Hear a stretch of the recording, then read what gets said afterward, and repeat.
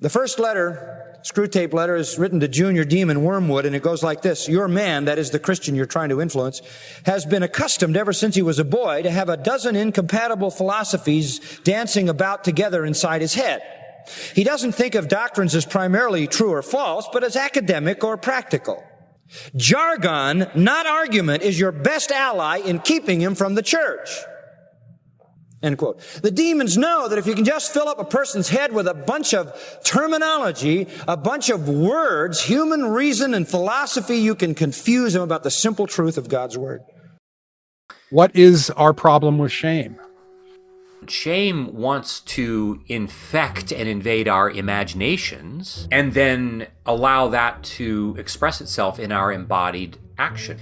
And so shame often also will want to wrap itself around all kinds of other noxious, unpleasant emotional states so that evil can get its foot into the door every way and any way that it can. And it will tend to want to, as we like to say, it doubles back and doubles down. It is deceptive, it is relentless, and we have to continually identify where it is and drive it out where it seeks to do violence.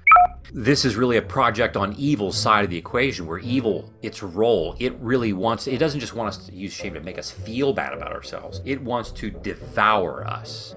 So someone asked me once, well, if we were to eliminate shame, wouldn't we just start behaving badly all over the place because nobody would be ashamed of doing it? And I would say, well, perhaps, but all that bad behavior that we're afraid that we would start to commit actually emerges so much of the time. It emerges as a way for me to cope with the shame that I'm holding inside anyway.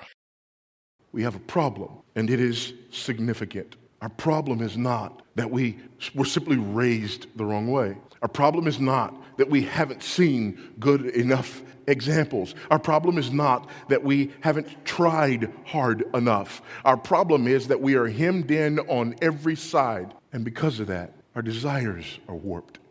Lest you think you're just innocent in all this, among whom we all once lived, in the passions of our flesh, carrying out the desires of the body and of the mind, and were by nature children of wrath like the rest of mankind.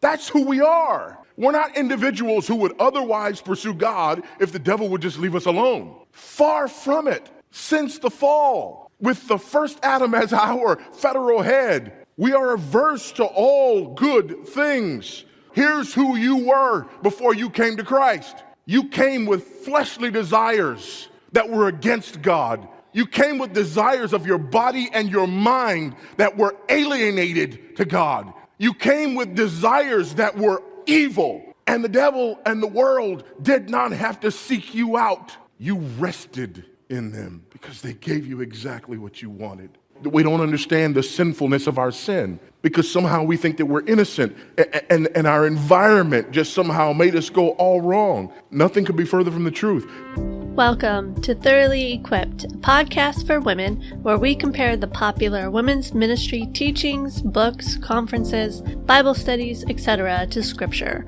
Our focus is 2 Timothy 3:16-17, that all Scripture is God-breathed and is useful for teaching, rebuking, correcting, and training in righteousness, so the man or woman of God may be thoroughly equipped for every good work. I am your host, Melba Toast. May this episode bless you and bring glory to God. Hello, ladies, and welcome back to another episode of Thoroughly Equipped. So glad you have tuned into this episode, and if you are new, welcome. Before we get into the episode, I want to talk to you about the Homegrown Generation Online Family Expo. Mark your calendar for Monday to Thursday, March 6th to 9th, 2023, and join us for this one-of-a-kind event. It's live, online, and fully interactive with an incredible speaker lineup. It's 4 days of nonstop fun, encouragement, and resources that today's homeschool families are desperately craving. All workshops will stream live online and will allow for audience questions and interaction. Attendees will receive a virtual swag bag and have access to the vendor hall, which is open to the public, and lifetime access to the replays. It's only $35 for lifetime access to the entire live event, as well as replays of all sessions.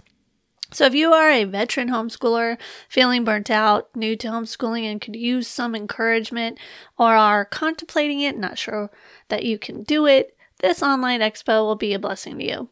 Please check it out and register today. You can find the link in the show notes to this episode. And hey, if you are listening to this episode sometime in the future and the expo has passed, I would encourage you to check out Schoolhouse Rocked, a podcast on all things homeschooling in the Christian podcast community. Link to that podcast is also in the show notes.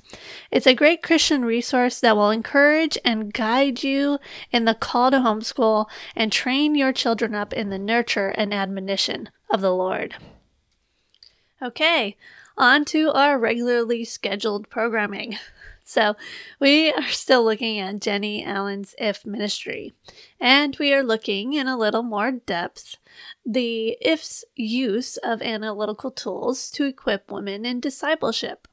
In the last episode, I explained what an analytical tool is, a way one looks at the world by using reason, logic, and observation. And by the use of these tools, one then comes to a conclusion about something. To analyze something is not bad. God gave us reason and logic. It's part of being made in the image of God.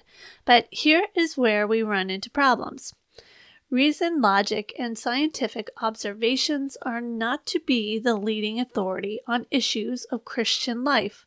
Such things as church practice and worship, evangelism, the soul, sin, and spiritual life, righteousness, Christian discipleship, salvation and sanctification, our influence in society, and most importantly, the gospel, these things are guided by Scripture, not by man's reason, logic, and scientific observations, meaning they are not the authority on the issue, but are to be subjected to Scripture.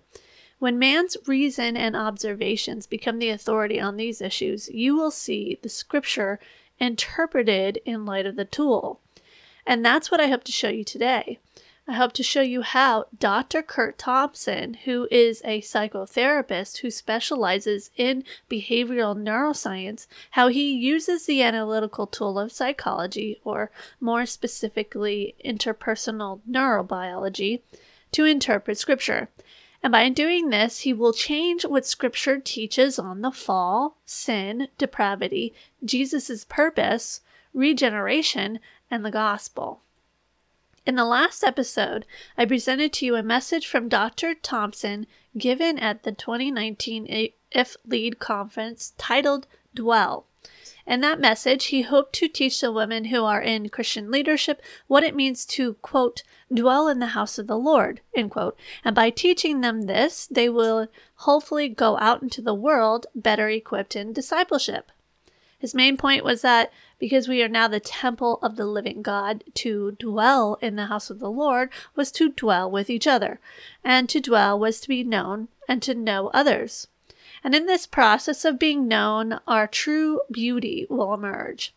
He twisted Psalm 24 to teach this, ignoring the direct context of the psalm to produce a theology more in line with psychotherapy than with what the psalm was really proclaiming: the protection and beauty that comes from God Himself. In this and the next episode, I hope to show you how he integrates behavioral neuroscience, psychotherapy, and spiritual disciplines into Christianity. To integrate means to combine one thing with another so that they become a whole. I hope to show you how Thompson combines what he learns from psychology and behavioral neuroscience with the Christian religion and how it creates different theology and ultimately a different gospel. So, how am I going to go about this? I'm going to present to you segments from an online lecture he gave at the Jubilee Conference in 2022 on the fall and a lecture he gave 9 years ago at Biola University titled Preaching the Gospel in the Language of Neuroscience. Both lectures are centered on his teachings in his book titled The Anatomy of the Soul. The teachings here are the same teachings he has been presenting on podcasts, conferences, and on his website for these last 9 years. I will present quotes from his book and website as well to reveal to you what he teaches. I really want us to grasp his teachings, and then we need to wrestle with the fact that Jennie Allen calls him a mentor and promotes him at our conference. Women in church leadership are being taught by him at these conferences. Women at the IF gatherings who feel trapped in their sin or filled with doubt, anxiety, struggling to walk by faith in the Spirit, or women who don't even know God and the gospel, are led to believe that Thompson, through his knowledge in neuroscience and psychotherapy, can help them. It is a sobering thing to think about for me, and I hope to help you ladies see the problem in his integration of these things for Christian discipleship. So let's dive in. Let's look at Dr. Curt Thompson's teachings and theology. The presupposition at the starting point of integrating any philosophy or analytical tool such as psychology or sociology is the belief that all truth is God's truth, and man by mere use of logic, reason, and observation can arrive at truth, and in this case, truth about God, man, and the soul. This presupposition, that all truth is God's truth, ignores what Scripture teaches on the depravity of man, his sinful nature, and his unregenerate relationship with God. And Thompson, at the very core, believes that neuroscience is another language that God uses to speak to us, a sort of cultural dialect that can be used to proclaim the gospel. At a seminar at Biola University, Thompson gave a talk on preaching the gospel in the language of neuroscience. In this talk, he relays how authoritative neuroscience has become, that people hold to its authority and use it as a lens by which people see the world. But I want to draw our attention to something. This is, it's been very helpful for me to read a guy by the name of Michael Polanyi. Many of you, I'm sure, know him, Michael Polanyi and Leslie Newbigin, and they talk about this idea called the prevailing plausibility structures of the world. This idea that there are many, many different possible structures, many different lenses through which we can choose to understand the nature of the universe and how the universe operates. It is important to know that we in the West have for many, many years now lived and do live still under the authority of the plausibility structure of science. We don't go to the bathroom without having research telling us that this is the right toilet. Someone, like the last time you used the toilet, someone researched that. Oh, you laugh until like the toilet overflows. And because we're in America, then somebody needs to be sued. So, it's just the way it is. But that makes people anxious, and that's why psychiatrists have jobs.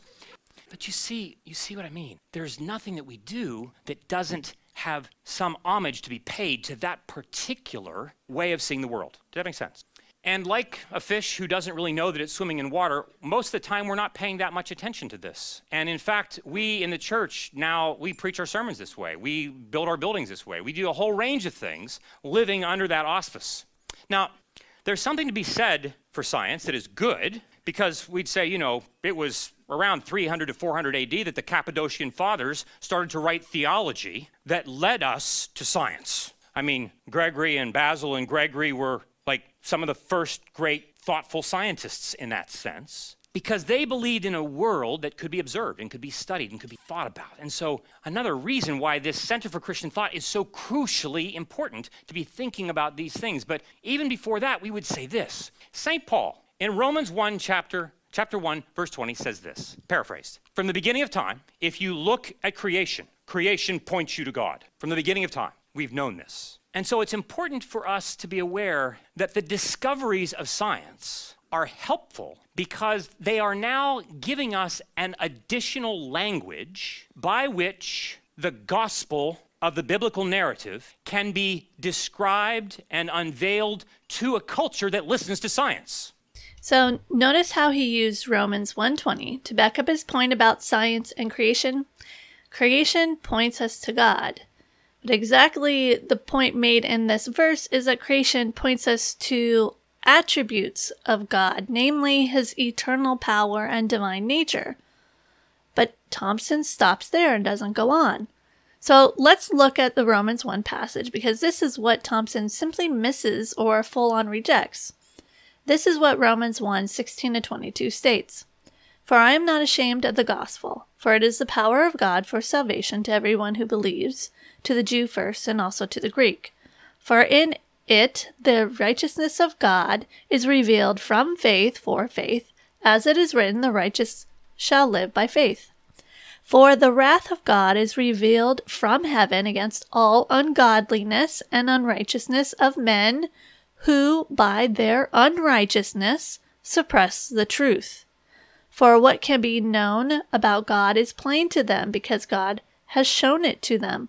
For his invisible attributes, namely his eternal power and divine nature, have been clearly perceived ever since the creation of the world in the things that have been made. So they are without excuse. For although they knew God, they did not honor him as God or give thanks to him, but they became futile in their thinking, and their foolish hearts were darkened. Claiming to be wise, they became fools, and exchanged the glory of the immortal God for images resembling mortal man, and birds, and animals, and creeping things. Notice that it states that while man can clearly perceive through creation these attributes, they reject him and do not give him glory, exchanging the truth about his attributes for a lie, and exchanging his glory for images of man and other created things. We most certainly can observe the functions of the brain and how it may relate to the behaviors of man, but observations of men who are unregenerate and deny God will reflect the suppression of the truth and will exchange the glory of God for the glory of man and created things.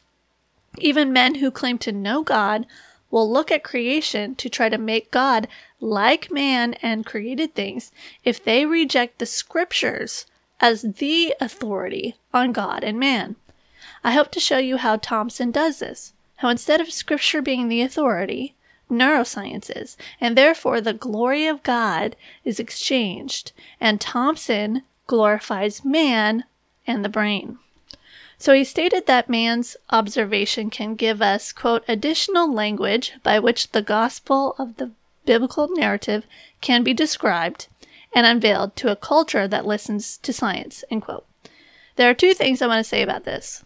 One, this is tantamount to saying that the observation of unregenerate men can enhance the telling of the gospel, making it more palatable to man. The Holy Spirit needs help clarifying the message to a culture that looks at the world through a scientific lens. As if the Holy Spirit didn't know that 2,000 years from the resurrection of Christ, people would be this way. The gospel message was given in Scripture is antiquated. It's old and in a language for unscientific people. 2. That belief about the lack of God's sovereignty over his word leads to pragmatism, mixing the observations of sinful men with the narrative of the gospel to bring people to Christ. This is the foundation from which he writes his book, because he believes that interpersonal neurobiology can enhance the language or is a cultural dialect that he can use to help people receive the gospel and be regenerated. But as I hope to show you, his pragmatic use of integrating the neurobiological data as a lens to read scripture will produce different doctrines. He will have a different doctrine on the fall, sin, Jesus, the cross, regeneration, and redemption, which all lead then to a different gospel. At the time, Thompson's book, Anatomy of the Soul, was recently published, which was why he was asked to speak at Biola. He stated that there were 5 major bullet points of his book. These 5 bullet points reveal to us what truth Thompson believes neuroscience tells us about man and God.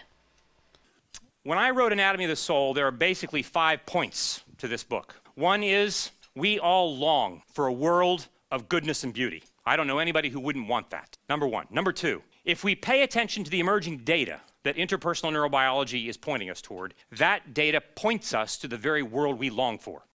1. Thompson believes that we all long for goodness and beauty. 2.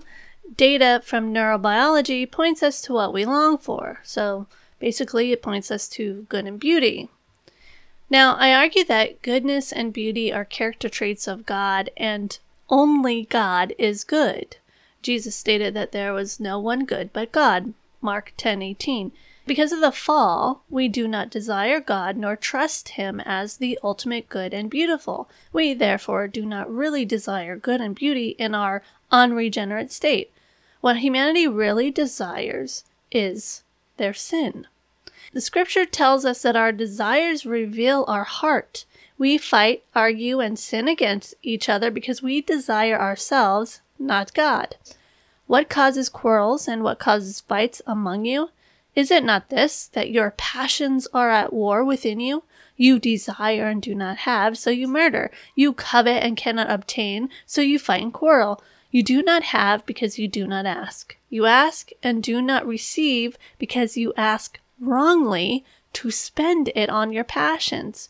You adulterous people. James 4:1-4. What comes out of our mouth comes from our heart, our desires, making us defiled. But the things that come out of the mouth come from the heart, and these things defile a man. For out of the heart come evil thoughts, murder, adultery, sexual immorality, theft, false testimony, and slander. Matthew 15:18-19. Scripture is very clear that all of those who do not believe in Christ love darkness, not the light, not goodness and beauty. Whoever believes in Christ Jesus is not condemned, but whoever does not believe is condemned already, because he has not believed in the name of the only Son of God. And this is the judgment. The light has come into the world, and people love the darkness rather than the light, because their works are evil. For everyone who does wicked things hates the light and does not come to the light, lest his works should be exposed. But whoever does what is true comes to the light, so that it may be clearly seen that his works have been carried out in God. John 3:18-21. In Titus 1:15, we read Paul state, "To the pure all things are pure, but to the defiled and unbelieving nothing is pure, but both their minds and their consciences are defiled." See, Scripture reveals to us that the heart is deceitful above all things and desperately sick. Who can understand it? Jeremiah 17:9. In fact, listen to this clip with Bill Johnson from G3 Ministries on what Scripture means by our hearts being desperately wicked. Scripture says your heart lies all the time. Jeremiah 17:9 says, "The heart is deceitful above all things and desperately wicked. Who can know it?" It's pretty hard to think of any Bible verse that contradicts the spirit of this postmodern age more directly than that one. Postmodernists believe that truth is simply a matter of perspective, and so nothing is objectively true. And when a postmodernist speaks about truth, he's talking about something that he thinks is fluid. That kind of truth is different, from one person to another, because truth is simply a matter of perspective. In other words, the only way for a postmodernist to determine what is true is by listening to his own heart. But Jeremiah 17:9 says that is not truth at all. It's a desperately wicked deceit. You cannot trust your own heart. It's deceitful and desperately sick. In fact, the prophet Jeremiah uses a word that means miserably feeble. But it actually goes deeper than that English expression conveys. If you want to get Calvinistic with it, it means we're totally depraved. And in fact, that's pretty much how the King James Version renders the verse. The heart is deceitful above all things and desperately wicked. And that expression, desperately wicked, translates a single Hebrew word that has several shades of meaning. The Amplified Bible tries to get the whole gamut of meanings into one statement. So here's how they render the first part of that verse. The heart is deceitful above all things, and it is exceedingly perverse and corrupt and severely, mortally sick. and then they add an exclamation mark for emphasis. This is the doctrine of total depravity, and it's another reason God's Word, rather than personal experience, should define what we believe. Actually, this is really just an amplification of what the text says. Our hearts are deceitful, and your heart is not mildly misleading. It is totally and thoroughly untrustworthy, perverse, and incurable. And not only will your own heart deceive you, don't forget that in this so-called evangelical district of the visible church, we are overloaded with charlatans and false prophets. And listen to what Jeremiah says about them. Jeremiah 23, verse 26. How long shall there be lies in the hearts of the prophets who prophesy lies and who prophesy the deceit of their own heart? And the point he's making there is that false prophets and teachers of bad doctrine are themselves self-deceived. They don't just tell lies to the people who hear them. They have first lied to themselves. They prophesy, the prophet says, the deceit of their own hearts. Most of them, I think, actually believe some of the lies that they are telling. And this is the danger of thinking that spiritual truth is best discovered by looking within yourself. That's actually the very worst way to deny the sufficiency of Scripture, because it's full of an incurable kind of arrogance. And again, incurable is one of the meanings of the Hebrew word behind that expression, desperately sick. We cannot fix what's wrong with our own hearts. The Word of God has that power, but it isn't instantaneous or automatic. But this idea of an incurable sickness is an echo of another well-known and often quoted text from Jeremiah, Jeremiah 13:23. Can the Ethiopian change his skin or the leopard his spots? And Jeremiah says, then also you can do good who are accustomed to do evil. What he's saying is you don't have the power to renew your own heart. The kind of heart renewal that all of us need, even as regenerate believers, what we need is what David prayed for after his sin with Bathsheba, Psalm 51, verse 10. Create in me a clean heart, O God, and renew a right spirit within me. That is the work of God. It's not our own work. And only when a life is immersed in the Word of God does that happen. Even in our regenerated state, we battle with this fleshly desire for ourselves, our protection, and our satisfaction. So our actions expose what we truly desire. We may say we want connection in God, but our quarrels, our mouths, and our evil thoughts reveal how humanity really loves darkness. This is why we need God's Word, and it should be trusted and our authority in regards to man, our spirits, righteousness, and God. But back to his 5 points. Number 3, that same data not only reflects but energizes the biblical narrative. It reflects and energizes the biblical narrative. And as such, it changes our very experience with God, if we are willing to pay attention to it and do what the data asks us to do. 4th, a crucial element of implementing this data is completely dependent upon human beings engaging in the process and practice of being known. The process and the practice of being known. In 1 Corinthians chapter 8, verse 3, St. Paul says, the person who loves God is known by God. He does not say the person who loves God knows God. The person who loves God is known by God. So point number 3 was that same data, the neurobiological data, quote, reflects and energizes the biblical narrative, and as such, it changes our very experience with God if we are willing to pay attention to it and do what the data asks us to do, end quote. So basically look at the data interpreted by unregenerate men. Pay attention to it, do what the data tells us to, and it will enhance our experience with God. We're going to look how he integrates his interpretation of the interpersonal neurobiological data with Scripture when we look at how he handles what Scripture teaches about the fall in Genesis 3. We will also look at what he believes the data is asking us to do, and that will in essence be spiritual disciplines such as contemplative prayer, bodily and emotional awareness through meditation, study, confession and repentance, centering, and mindfulness.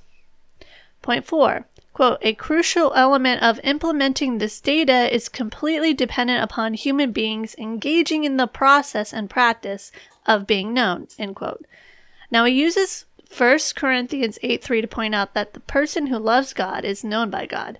I'm going to play a clip from the same lecture for you to see what he means by being known by God. To Dr. Kurt Thompson, being known by God is directly related to how well we are known by other people. That the degree to which we love God is associated deeply with the degree to which we have the experience of being known by God, and the degree to which we experience being known by God is directly related to how well we are known by embodied people. This is really important because one of the things we come to find out is that it is in the process of being known that so many other important things begin to happen in the brain that leads to health. Quote, the degree to which we love God is associated deeply with the degree to which we have the experience of being known by God. And the degree to which we experience being known by God is directly related to how well we are known by embodied people. It's important because we find out it is in the process of being known that so many other important things begin to happen in the brain that leads to health, end quote. So, being known by other people leads to a healthy brain life. Basically, that equals healthy spiritual life, what Scripture calls righteousness. So, in essence, he's saying that our righteousness depends on our brain health, which is tied to how well we are being known by others, which is directly tied to being known by God. And that is why community is going to be so instrumental to being known. This is what all his lectures, messages, and what he presents on his website and podcast, what his whole ministry is about. Here's the fifth piece of this book, and that is, we live in a world that is increasingly atomistic, right? Individuals want to kind of go and do their own thing. That's not a biblical picture of the universe. Anatomy of the Soul was not written primarily or solely for people's individual personal growth, because growth never, ever occurs only individually. It only occurs in the context of community. But we live in a culture that wants to tell us that I, by myself, can know everything I need to know, logically and linearly, as long as I just study hard enough, and that I don't need to be known in order for me to have an awareness of myself. We can't know ourselves until, as we say in the business, I see myself in your eyes, which of course is completely consistent with this idea in Genesis 1:26 and 27, where God says, let us make man in our image, and then let's let man live like we live. Let's paraphrase. Let us make man in our image. In the context of community, what's really interesting, in the context of being known, my anxiety drops. And if my anxiety drops, it is possible for me to be more creative. This is not just about my own personal welfare. This is about my capacity for being creative and thoughtful about my vocation. Fifth point, he states that, quote, growth only occurs in the context of community, end quote. That, quote, we can't know ourselves until we see ourselves in your eyes, end quote. And that this is consistent with Genesis 1:26 to 27, where he paraphrases it this way, quote, let us make man in our image, and then let's let man live like we live, end quote. Again, I will point out that he doesn't clarify that the fall destroyed that ability to live as God lives righteously. So, only in the context of community do we grow, because in that community we can be loved by God. He believes that being known is a crucial part of integrating the whole brain, which allows us to live as God lives, as Trinity, as community. This belief will have a direct effect on what he believes regeneration is. And I say regeneration, not sanctification, because this is his own term, as you will see. And this belief will be the lens by which he interprets the purpose of Jesus' coming and his death on the cross. That is, in a nutshell, the whole of his teachings. Because he rejects that man suppresses the truth about God in unrighteousness, and man essentially desires goodness and beauty, he believes that such observations of man in certain sciences, such as psychiatry, psychotherapy, and behavioral neuroscience, can help man with spiritual health by being known by God, not through the scriptures, but through being known by other people. Because this is his philosophy. This is how one comes to be in relationship with God. He's going to have a different interpretation of Scripture. He will look at Scripture through the lens of psychology to observe and make conclusions on the behavior of characters in the Bible rather than looking at behavior of man through the lens of Scripture. This will cause problems in his interpretation of Scripture, and it starts very early. In fact, it starts with his interpretation of the fall in Scripture. In the Jubilee 2022 online conference, Dr. Kurt Thompson gave a message on what transpired in Genesis chapter 3.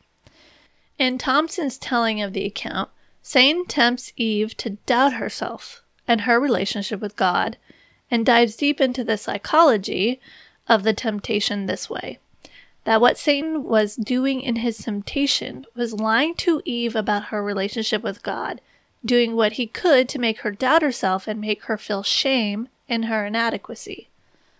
Quote, ultimately, the serpent wants to evoke within the woman the deep sensation of being accused, shamed that she is not enough in her current state of relationship with her God, but must seek something else to make up for her inadequacy. End quote. Anatomy of the Soul, page 211. This shame is the result of conclusions she draws about herself. Conclusions that she not only thinks of, but senses and feels in her body, eventually causing her to believe, or as Thompson states, be living as if she was unlovable, therefore causing her to reach for the fruit. Imagine that if you're the woman and you're hearing this serpent tell you things about God, it's not true, because he knows that in the day that you eat thereof, you will become like him. He's telling her something about God, but leaving her to draw conclusions about herself. This is a story in which the serpent is talking about God, but inferring things about her. If God won't let you be like him, maybe perhaps you're not worth his letting you be like him. But evil is the second smartest force on the planet, and it will do everything it can to do as little as it can to let you draw the conclusions about yourself that it won't have to. And so the descent begins. One can imagine that if you're hearing all this, you're hearing things about God, but starting to feel things about yourself, that same distress that overcame my patient who was 19 could easily start to show up in anyone who was facing the serpent for the first time. One can imagine that she starts to feel things that are uncomfortable, and so naturally, of course, the tree on the fruit starts to look very, very enticing. I've come to believe the lie the serpent has told, but more than I just believe it with my thinking brain, I sense it in my body. As we said, the mind is an embodied relational process. I'm not just believing. To believe is to be living. It is to live as if I'm not lovable. And I feel that lack of lovableness in my chest, in my face, in my hands. I embody it. I take on the sense that there's something wrong with me long before I have words to say it.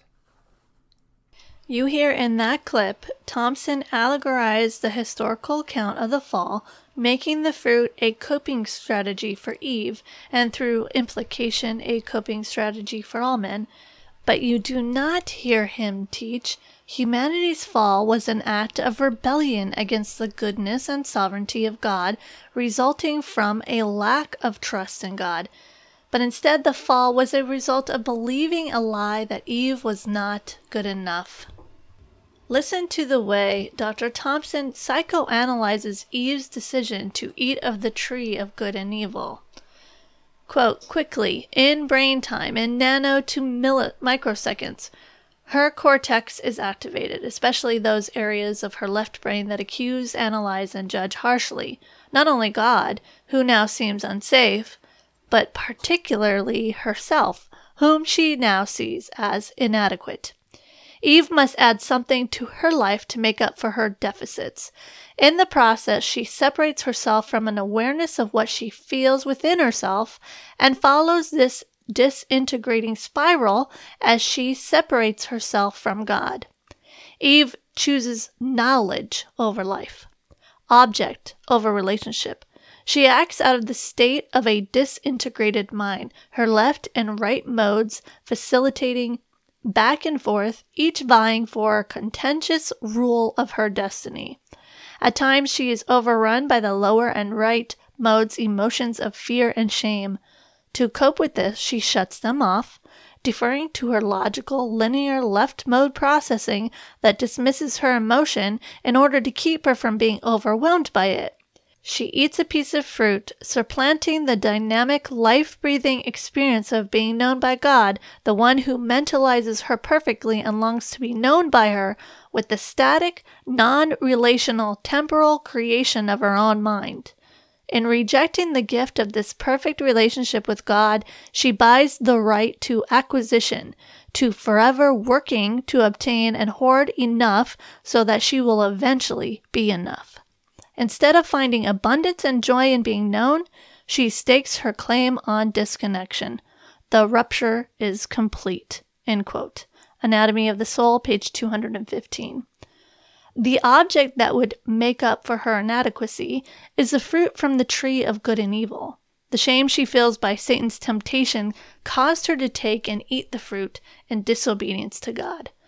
Thompson psychologizes the temptation of the serpent as a rationale, and this, quote, rationale provided by her reptilian friend is enough to help Eve cope with her emotional distress of shame, end quote.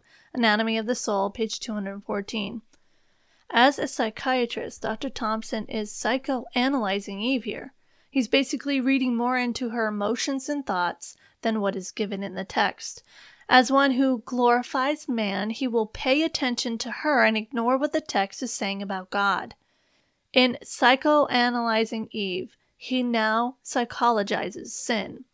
To Dr. Thompson, sin is a result of the evil that wants to devour us, the evil that wounds us by making us doubt ourselves and God's love for us. It brings us to doubt that God made us good and made us to create beauty. That doubt causes us to hoard and lash out and respond in hurtful ways to keep those things that we think help us feel we are enough. Shame is the ultimate evil, as you heard him relay in the opening clip. It is the antecedent of sin. Quote, shame preceded by fear is consistently the antecedent of sin, as we will see in the following chapter. Whether we label it humiliation, embarrassment, ignominy, dishonor, disgust, or disgrace, the sensation of shame is so basic to the human condition that perhaps the most precise definition is the painfully acute awareness that something is wrong with me. It is the felt sensation of deep inadequacy. End quote. Anatomy of the Soul, page 192. Now, antecedent means a thing or event that existed before or logically precedes another. It comes before sin. It produces sin. This is such a minute twist. Let's look at the fall and notice where the Holy Spirit describes shame as entering in. Is it before the eating of the fruit or after? After taking the rib from Adam to create Eve, God brings them together in the institution of marriage. Genesis 2, verse 24. Verse 25 is where we'll start. And the man and his wife were both naked and were not ashamed. Now the serpent was more crafty than any other beast of the field that the Lord God had made. He said to the woman, did God actually say, you shall not eat of any tree in the garden? And the woman said to the serpent, we may eat of the fruit of the trees in the garden. But God said, you shall not eat of the fruit of the tree that is in the midst of the garden, neither shall you touch it, lest you die. But the serpent said to the woman, you will not surely die, for God knows that when you eat of it, your eyes will be opened, and you will be like God, knowing good and evil. So when the woman saw that the tree was good for food, and that it was a delight to the eyes, and that the tree was to be desired to make one wise, she took of its fruit and ate. And she also gave some to her husband who was with her, and he ate. Then the eyes of both were opened, and they knew that they were naked. And they sewed fig leaves together and made themselves loincloths. And they heard the sound of the Lord God walking in the garden in the cool of the day, and the man and his wife hid themselves from the presence of the Lord among the trees of the garden. But the Lord God called to the man and said to him, where are you? And he said, I heard the sound of you in the garden, and I was afraid, because I was naked, and I hid myself. Genesis 2:25 to 3:10. Now, the text does not actually say they felt shame after eating. What the text does say in regards to what they felt after partaking of the fruit was fear, because he was naked, as we see in 3:10. We can draw an educated conclusion that shame was involved in part of the reaction to having their eyes open to good and evil and their nakedness. We draw that conclusion from 2:25, which unites nakedness to being unashamed, and that is because they were innocent. There was no act of sin in which to be ashamed of. Scripture talks a lot about shame's association with nakedness and its connection with sin. 2 Samuel 10:4-5, Isaiah 47:3, Ezekiel 16:39, and 23:29, and others. In Revelation 3:18, we see Christ counseling the church of Laodicea to buy from him gold refined by fire so that they may be rich, and white garments so that they may clothe themselves, so the shame of their nakedness may not be seen. Our shame and our nakedness magnifies the sense that we need a covering, hence why Adam and Eve sewed fig leaves for a loincloth. But Thompson uses the fall to allegorize sin as a result of fear, shame, and a lack of attention to the voice of God who loves us completely. Quote, Adam and Eve's shame has doubled back on itself. Eve's fear led to shame, which led to hiding, fig leaves, which led to fear, which led to shame and hiding behind trees. This is the basic pattern of sin. It begins with not paying attention to the voice of the one who tells us we are loved beyond comprehension and who repeatedly asks us where we are and follows the low road of fear, shame, and concealment. End quote. Anatomy of the Soul, page 218. Scripture does not describe Adam and Eve's shame as being a result of, quote, not paying attention to the voice of the one who tells us we are loved beyond comprehension, end quote, beginning the pattern of sin. Instead, it describes shame as a result of opening their eyes. Their eyes were open to what they had done. Their acts brought to them shame in their nakedness, whereas before they may have been clothed in righteousness, as many commentaries describe it as glory, a sort of glow that covered them. They use Christ's transfiguration as an example. Or that they merely realized they were vulnerable and exposed, whereas in perfect righteousness they had no need to feel vulnerable, weak, exposed, or naked, because God was pleased with them, walked with them, and took loving care of them. This explains why they tried to cover themselves, because it was a continuation of the belief that God wouldn't provide. And it explains the fear of God when they heard him coming. At this point, they did feel shame and knew they did evil against God, understanding death was a result of their sin. Adam and Eve's shame came from the act of disobedience to God. It is a result of eating the fruit.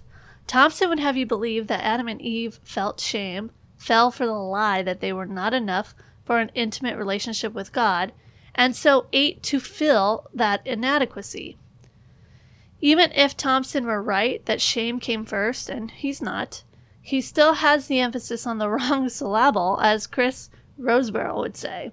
He wants us to think sin is a result of our doubt in our inadequacy, instead of it being a result of our doubt in God's sovereignty, that he knows best, will provide and give what is good, that God is more than adequate to give and do all things.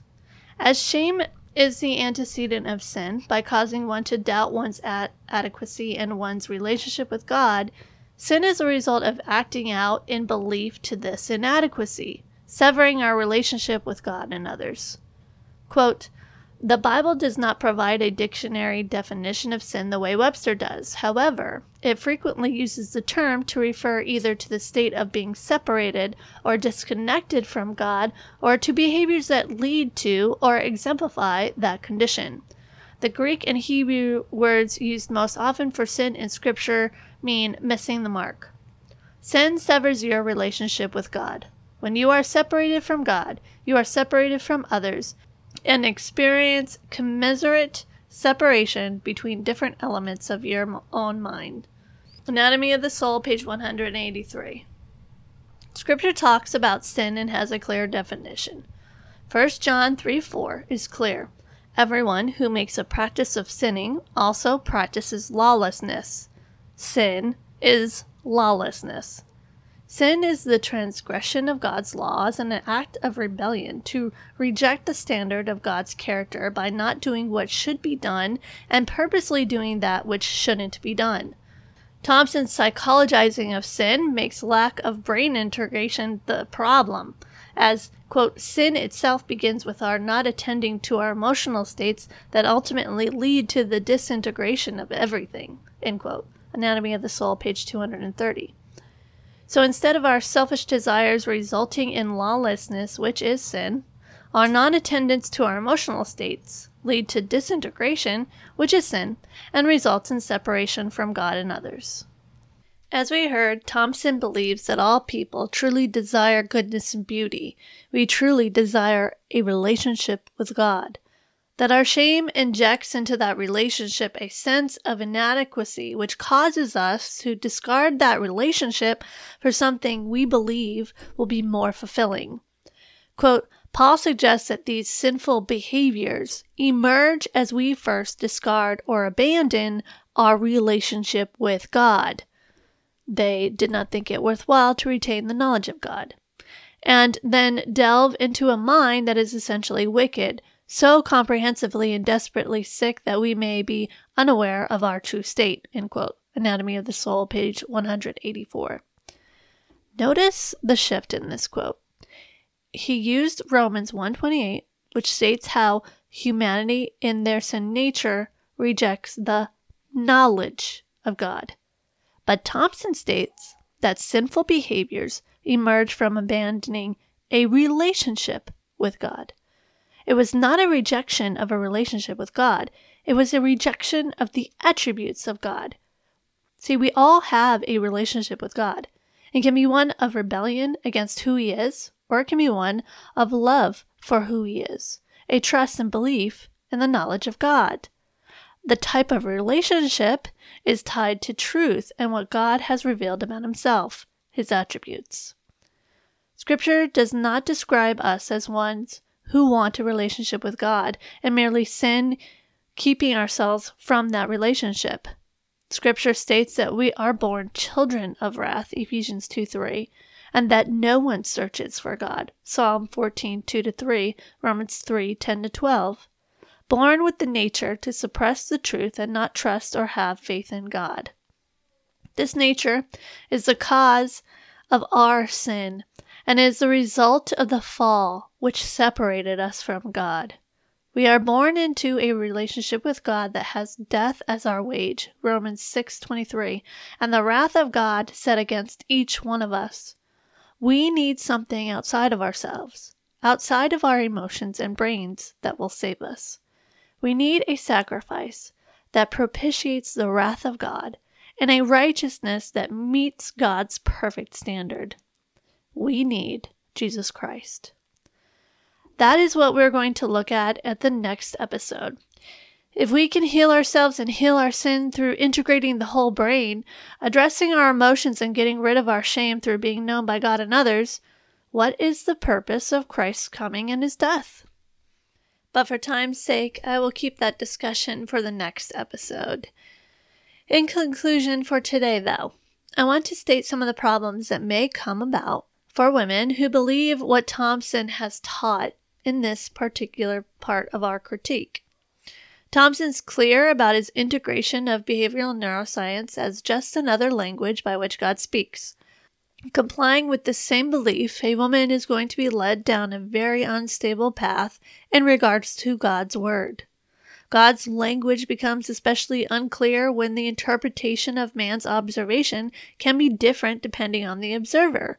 It's precisely because man believes that God speaks through creation and experience that we have differing religions.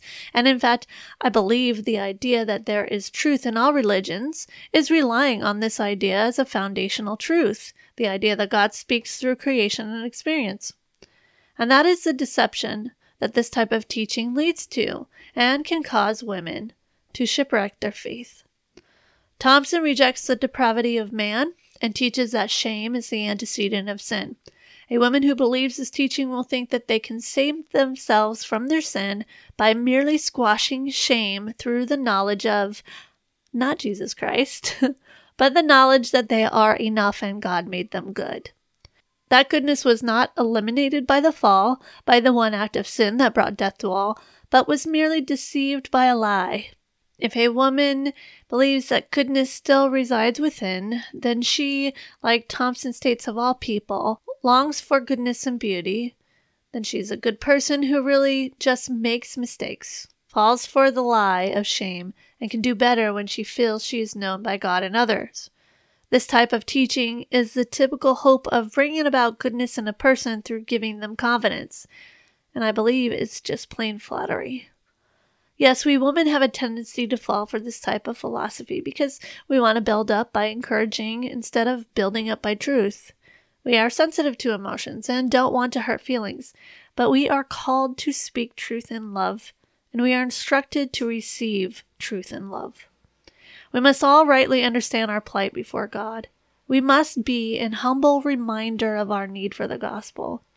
A woman who falls for these types of teachings will be led to constantly remind herself of her adequacy before God, instead of reminding herself of her need for Christ. So, ladies, I hope that you understand that Scripture is not only sufficient to teach you about the attributes of God, it is His authoritative word in which we need no other language to help us understand God and give the gospel. The gospel is the same. There's no need to be ashamed of it and look for other ways to make it understandable, even to a world that looks to science as an authority. We don't need to psychoanalyze Genesis 3 to understand how shame produces sin. We don't need to psychologize sin to understand the gospel. The gospel is the proclamation that Christ was crucified for our sin, was resurrected from the dead on the third day for our justification, and ascended to heaven where He rules. We, by faith, receive His righteousness, and He took our punishment, that now we may be reconciled to God through Him. This gospel is the power of God unto salvation, Romans 1:16. It is a word or a language that is adequate in itself, and I pray you are in His word.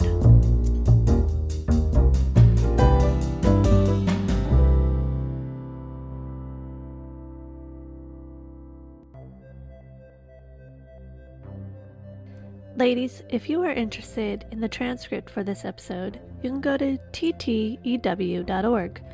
You can find other great resources, articles, blogs, and videos that may bless you in your Christian walk, as well as links to follow me on social media. If you wish to contact me, you can email me at thoroughly-equipped316@gmail.com. Again, the website address is ttew.org. Thoroughly Equipped is part of Striving for Eternity's Christian podcast community. Striving for Eternity is a Christ-centered ministry focused on equipping people for eternity by assisting Christians to have an eternal perspective on life. They strive to bring evangelism, discipleship, apologetics, and Christian living together for the purpose of eternal preparation by exalting God, edifying and equipping the saints, and evangelizing the lost. They provide speakers, online articles, online courses, books, podcasts, and other theological resources, all centered on God's Word. To find out more, go to strivingforeternity.org, and to listen to other podcasts, go to podcast.strivingforeternity.org. I pray that their resources bless you as they have blessed me as we live our lives day by day, praising and glorifying God.